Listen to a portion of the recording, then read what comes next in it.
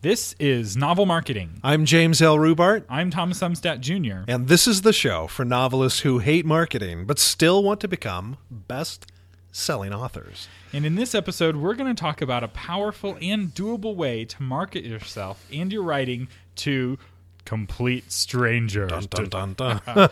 So even if you're a total introvert, which I hear is a pretty common malady amongst people who sit at home alone in front of their computer writing stories with people in their head that talk to them. It's true. There are a few authors out there who are introverts. I actually feel bad for the extroverted writer.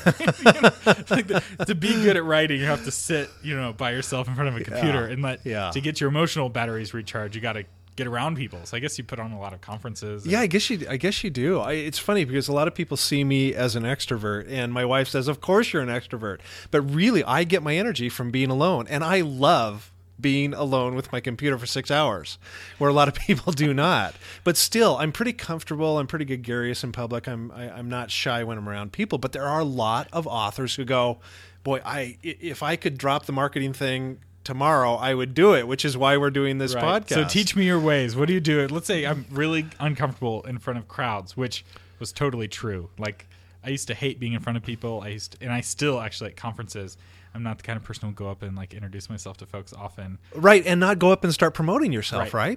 Right. And so I was thinking about this years ago, and so this is something I do, and it's been very effective for me in promoting myself and my own books. And I asked myself the question, how can introverts promote themselves without really starting the conversation? And so here's how I do it. What is the universal question that we ask across America and across the world? You meet a stranger. Hey, what's up? Yeah. How are you doing? Yeah. Right? And so what I started doing when somebody would say, "Hey, how are you doing?" I would start answering the question, "Wow, I got to tell you, I'm doing pretty good because the biggest dream of my life came true." And they would say, and so I do this like at the airport, right? When I'm checking in my baggage at the airport. "Well, I got to tell you, I'm doing pretty good." Well, now they're pretty curious. Yeah, exactly. And so, of course, they're going to say, "Really? Well, what's your dream?" "Oh, gosh, since I was 11 years old, I've wanted to be a novelist." "Really? And yeah, I got published." "And oh, you're kidding me. That's so cool. Do you have a bookmark?" Seriously. And Wow. So, boom, you hand them a bookmark, you hand them a card, and suddenly you've made a connection.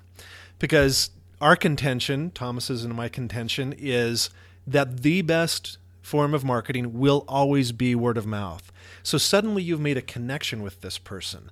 They take that bookmark, and they're going to check out your books. And you're doing it in a way that's not super salesy, especially if you're not doing it in a manipulative way. You need to be genuinely excited, I imagine.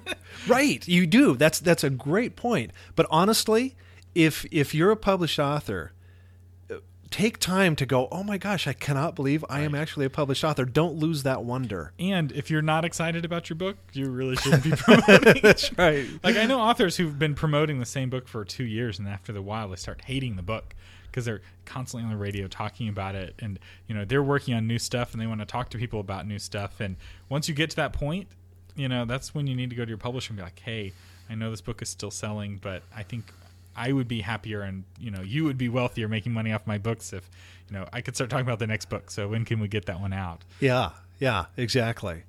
So I encourage you to try it. Just you're getting your haircut. "Hey, how you doing?" This is somebody that you get your haircut. You know them. You have at least, maybe you go in once every 6 weeks or so. You have a relationship. "How you doing?" Try this. Go, "Oh, I got to tell you, boy, I can't believe it. My biggest dream came true." That's all you have to say, and they'll carry it the rest of the way for you. So what do you do if you don't have your book yet? If you're just working on your book, you say it anyway. You I'm say it working anyway. on my dream. I'm working on my dream, which in itself is really encouraging because everybody has a dream. And everybody a lot of has a people are working dream to make it happen. So when they hear, "Wow, this guy cut his hair," he's just a normal guy. He's making his dream happen. That's motivating for me, and now I'm rooting for you. And now I'm rooting for me too, and so that's a win-win. It's a win-win, and it's a connection point. And the thing that's so important about that is you have to tell your story to everybody, because you never know who you're going to meet. You never know a connection you're going to meet. I'm going to tell a story that's outside of publishing, but it just happened, so it's relevant for me. I have a friend who has come up with an absolutely phenomenal sub shop in a small town in Washington. And he really makes phenomenal subs. And so he's decided to franchise it. He's gone through all the 30 grand worth of setting up the franchise, the legal, the whole thing. So he is ready to go. So the magazine he's most excited about these days is like Franchise America or whatever. So it's, I didn't even know this existed, right? So it's this magazine for people who are doing franchises. It gives them tips and insights and marketing, all this kind of stuff. So he's reading this. He reads the editor-in-chief. She's got her email address, and so he figures, why not? Why not? And so he emails this gal who's the editor-in-chief, just says, hey, I got to tell you, I love your magazine. It's given me so many ideas. We're just starting the franchise idea, but we're so excited about it. We're ready to get our first one. We're doing some edgy things with Green Dot Sub Shop, and just wanted to thank you for your magazine.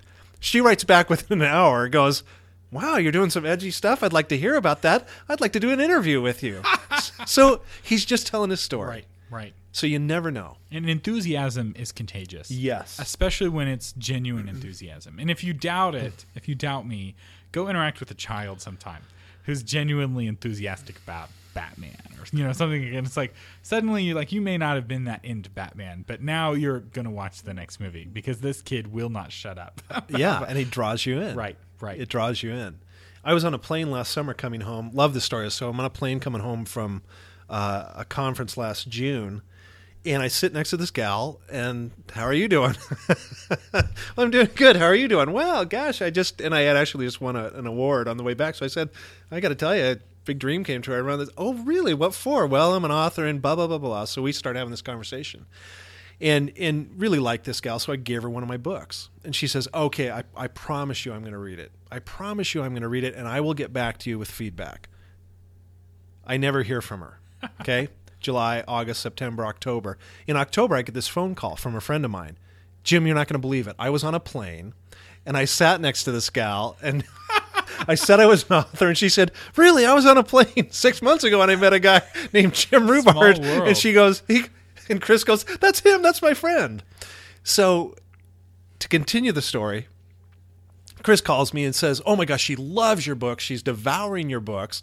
And I said, oh, my gosh, that's so cool. So my little how are you doing worked.